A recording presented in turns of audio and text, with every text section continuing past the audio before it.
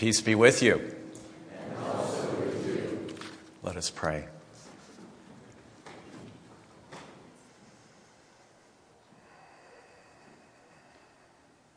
Gracious God, on this beautiful morning, we ask you again to break open our hearts and our minds so that we might know and live out what these scriptures have for us today. We pray this through Jesus, our Prince of Peace, who lives and reigns with you and the Holy Spirit, one God, one mystery, forever and ever. Amen.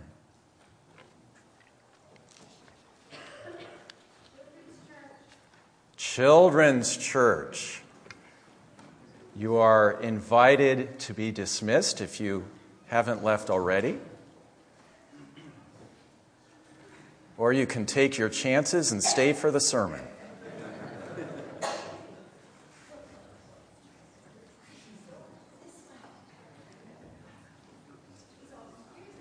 He wants a front seat. Well, I sent you a map this past week that shows the astonishing spread of the Jesus movement in the very first century, decade by decade. How this movement quickly rippled outward from Judea, first to Galilee, then to Syria, then to Galatia, then to Turkey, and then to Italy. And the presence of ancient Christian communities in India, in Iraq, in Egypt, and Ethiopia, all reveals that this movement burst forth with tremendous power in every direction. So, friends, what big bang causes this expanding universe of Christian faith and makes the followers of Jesus willing to endure imprisonment, floggings, stonings, shipwreck, and even execution? What happened? I don't think we can understand, even begin to understand, the propulsive outward power of this Jesus movement without first understanding the complete devastation that the disciples experience after Jesus' brutal execution. We have to go back there, because there we find wrenching sorrow. These folks have lost their beloved teacher. We find trauma because Jesus died in the way that he did.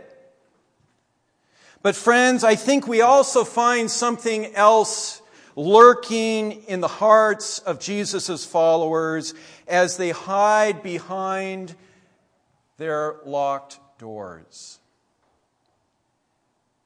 I believe we find crushing guilt and shame. In those first days after Jesus died, do they remember how they argued about who was greatest and jockeyed for position in Jesus' new regime? Does Peter flash back to his bold but completely empty promise to lay down his life for Jesus? Do they recall how every one of them fled from Jesus in the Garden of Gethsemane, and how one of them even ran away naked? Remember that 2 weeks ago? And does Peter remember how after denying Jesus 3 times a rooster crowed, and he locked eyes with Jesus across the courtyard? What was that like? And then fled in tears. So what must it feel like for the disciples when they first meet the risen Jesus? Well, what do we experience when we first come into the presence of someone we have let down terribly?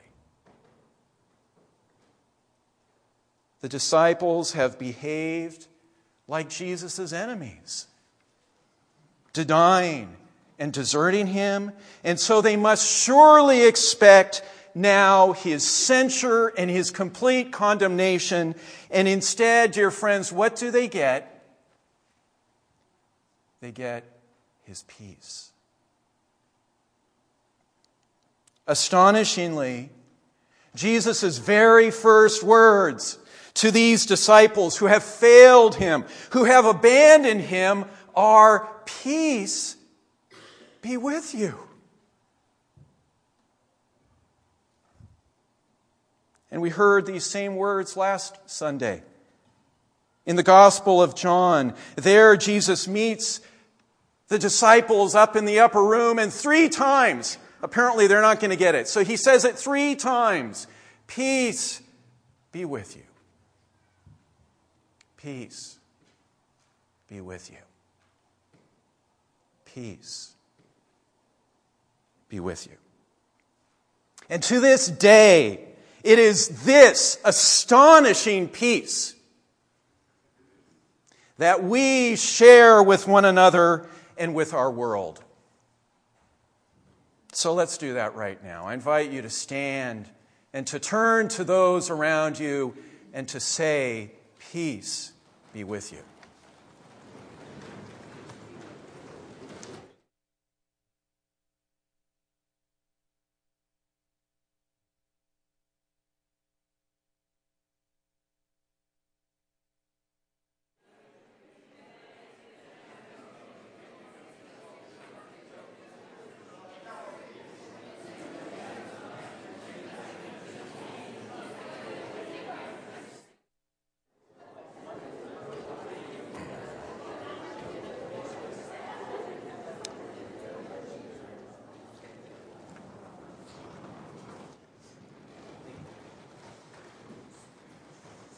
Didn't that feel good? In those words, "Peace be with you," Jesus is showing us who God really is and what God is really like, longing to bring us back into a restored relationship. Here is Jesus stepping over all of the disciples' past wrongs and their tangled histories, and ours as well, and making a new future possible. Forgiveness makes new futures possible for all of us. And all of this is God's completely free, utterly gratuitous, totally unearned gift. We don't need to spend our lives fearfully trying to save ourselves or anxiously bargaining to put ourselves right with God. Every terrible wrong and failure that separates us from God, what's in your blank, has been forgiven. Jesus stands before us in his risen power, just as he stood before the disciples, inviting all of us into a restored relationship of sheer grace. Sheer grace. Beyond all earning, beyond all negotiation. You see, without God's grace, everything human eventually declines into smallness, hurt, and blame. But with God's grace, life rises up to spaciousness, relationship, and shalom. we become participants in the very life of God. We become participants in the very life of God. The love that circles eternally between the Father and the Son and the Holy Spirit. The love that flows endlessly between our Creator, Redeemer, and Sustainer. Did you notice this morning in today's reading that once again we find the presence of doubt and fear in the followers of Jesus? There it is again. 2 weeks ago, these were present in the women at the empty tomb. Last Sunday we saw it in Thomas, and next Sunday it will be present in Peter when he encounters Jesus up by that charcoal fire along the Sea of Galilee. Dear friends, what this means is that if Jesus still loves and still sends out doubters like them, well, there's great hope for stumblers like me and like you. Doubt and fear are apparently a natural part of the landscape of faith. We don't need to deny them. We don't need to push them down or to battle with them.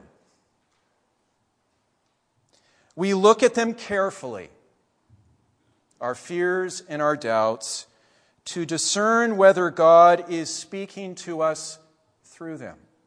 Sometimes God does. But most of the time, at least in my own life, I simply have to let them go. And so I let these doubts and fears come, and I let them go to God. We let them come, and we let them go to God. This story today touches me in a very personal way, because I have struggled with fear quite a bit since moving here to Lancaster City. 2 summers ago, we felt very clearly that God was calling us to buy a home near our church here and to live in the neighborhood where our congregation is in mission. But as I've shared with you along the way, I soon saw many things that made me fear for my family's safety. And I began to wonder if we had made a terrible mistake. I began to wonder if we had made a terrible mistake. But as these fears were gradually replaced by relationships on our block, I began to realize quite painfully that a lot of my fear was rooted in my deep but unacknowledged feelings of racism and classism. I saw lots that I didn't understand, and it scared me. And so God's call to this place, this neighborhood, has led my own family to do a lot of self-work and has led me to do a lot of confession and repentance. But along the way, I've also been slowly learning to more openly acknowledge my doubts and my fears, but not to live by them. Not to live by them. They're there. I see them. But I'm not going to live by them. Instead, I seek out the places that bring me joy. And I feel the most joy when I'm building relationships instead of retreating in fear and isolation. Did you notice how in verse 41 it says that the disciples, in their joy, they were disbelieving? In their joy, they were disbelieving. How's that possible? Well, we do it all the time, don't we? In our joy and in our disbelief. And in my own life, I'm learning always to follow the joy rather than following the disbelieving part. Did you also notice how in verse 45, Jesus opens the minds of the disciples to understand, finally, the Scriptures? Just as he does with the two on the road to Emmaus, Jesus now breaks open their minds to understand where God's salvation story has been heading all along, toward Him. Jesus shows them how everything written in the law, in the prophets, and in the Psalms comes to fulfillment in Him. In other words, this enemy-loving, life-giving, child-blessing, table-turning, foot-washing, cross-bearing, peace be with you, Jesus,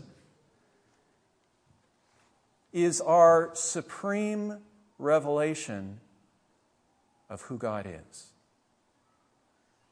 Our supreme revelation, the icon of who God is.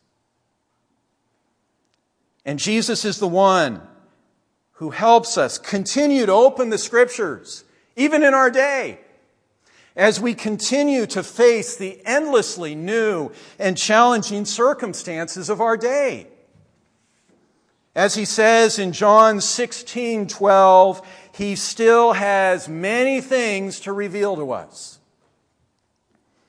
Things, he says, that will probably be surprising, challenging, and even downright difficult to bear. What do you think some of these things are?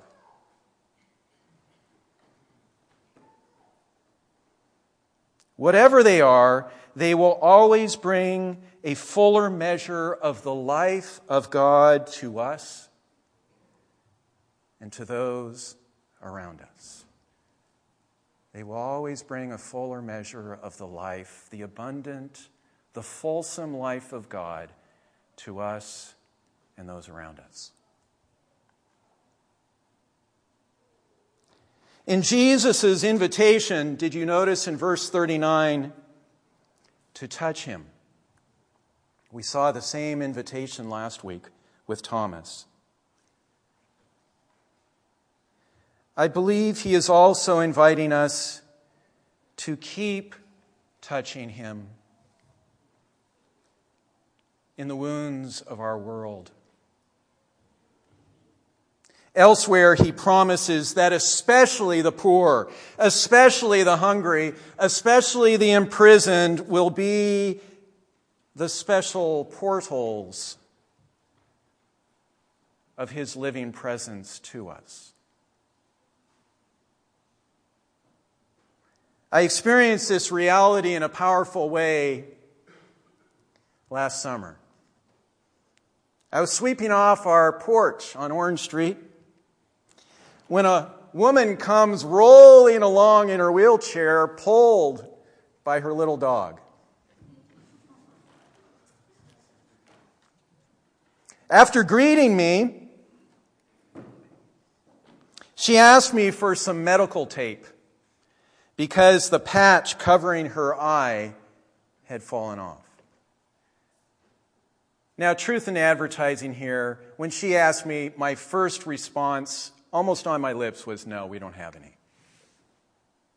We just have this natural inclination not to connect, not to enter into relationship with the other. But the love of Jesus just has a way of propelling us still into situations of risk and discomfort and tension. And so I went inside, I found Danette, she found the tape, which is a minor miracle in our house. And I handed the tape to the woman. But she didn't just want the tape, she needed my help in putting it on. She said, "I have Bell's palsy. Can you please tape down my eyelid first and then tape the patch over that tape?" And it was then that I was really regretting that I hadn't said no. Have you ever taped down the eyelid of a stranger? I never had. I don't think I've taped Danette's eyelid. Kissed it a few times. And so there I was on Orange Street, taping down this woman's eyelid and then taping over the cotton patch on top of it. And it was an encounter of incredible and strange intimacy and even holiness. And that evening at our dinner table, I told Danette and Jasmine that I'd seen and touched Jesus that day. It felt that way. And my point in sharing this story with you today is to show how Jesus came to minister to me in one of his distressing disguises. I think Mother Teresa talks about that. Jesus always comes in one of his distressing disguises. And he came to awaken me from my sad dream of separation from others. Such a sad dream, a nightmare. And to awaken me to the joy of connecting with him through a woman that he especially loves. And this past week, I've been blown away by a podcast by Father Greg Boyle, who works with gang members out in Los Angeles. I'll send it to you. It's in Krista Tippett's On Being series. And again in this interview, he emphasizes that serving others is only the hallway into the great ballroom. And he's not talking about the ballroom up in New Holland at Yoder's restaurant.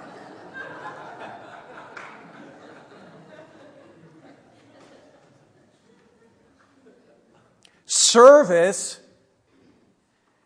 is just the hallway into the ballroom of relationship and ever-deepening union with God and those around us. So tomorrow night when you come to community meal, don't stay just in the hallway. Get into the ballroom. Think about our young people when you went down to Kentucky. All of you who have participated in service experiences, did you just stay in the hallway, serve, and then go home? Or did you get in to the ballroom, to the heavenly banquet? So let us return to our opening question. What spiritual Big Bang causes the first century's rapidly expanding universe of faith? None other than these transformational encounters between the risen Jesus and his followers. These people become such passionate witnesses of God's amazing grace because they have so personally experienced it. So our first job is to experience it so that we can share it with others. Forgiven much, they go out into the world to forgive and to love with the same lavish abandon of Jesus. And here we discover the tremendous centrifugal power of the gospel, propelling us outward to share with others what we ourselves have experienced. And Jesus sends us out too here at East Chestnut this morning, as he says in verse 38, to be his witnesses. Not people who are sure about everything.